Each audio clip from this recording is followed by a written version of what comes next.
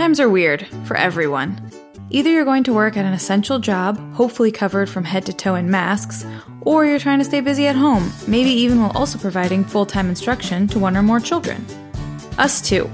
We're over here baking whatever we can with whatever we have in the pantry, holding back the existential dread, checking our temperatures, and filing stories while our babies nap. We thought we'd check in with some of Oregon's favorite people to see what they're baking, how they're passing the time, and if they've bought a pulse oximeter yet. And to see if they've found a bright spot in all of this. Join us once a week for At Home with the Oregonian, where we ask Oregon's best, how are you holding up? We're at home, but we're still in this together. You can watch on the Oregonian's Facebook or YouTube page or listen anywhere you find podcasts.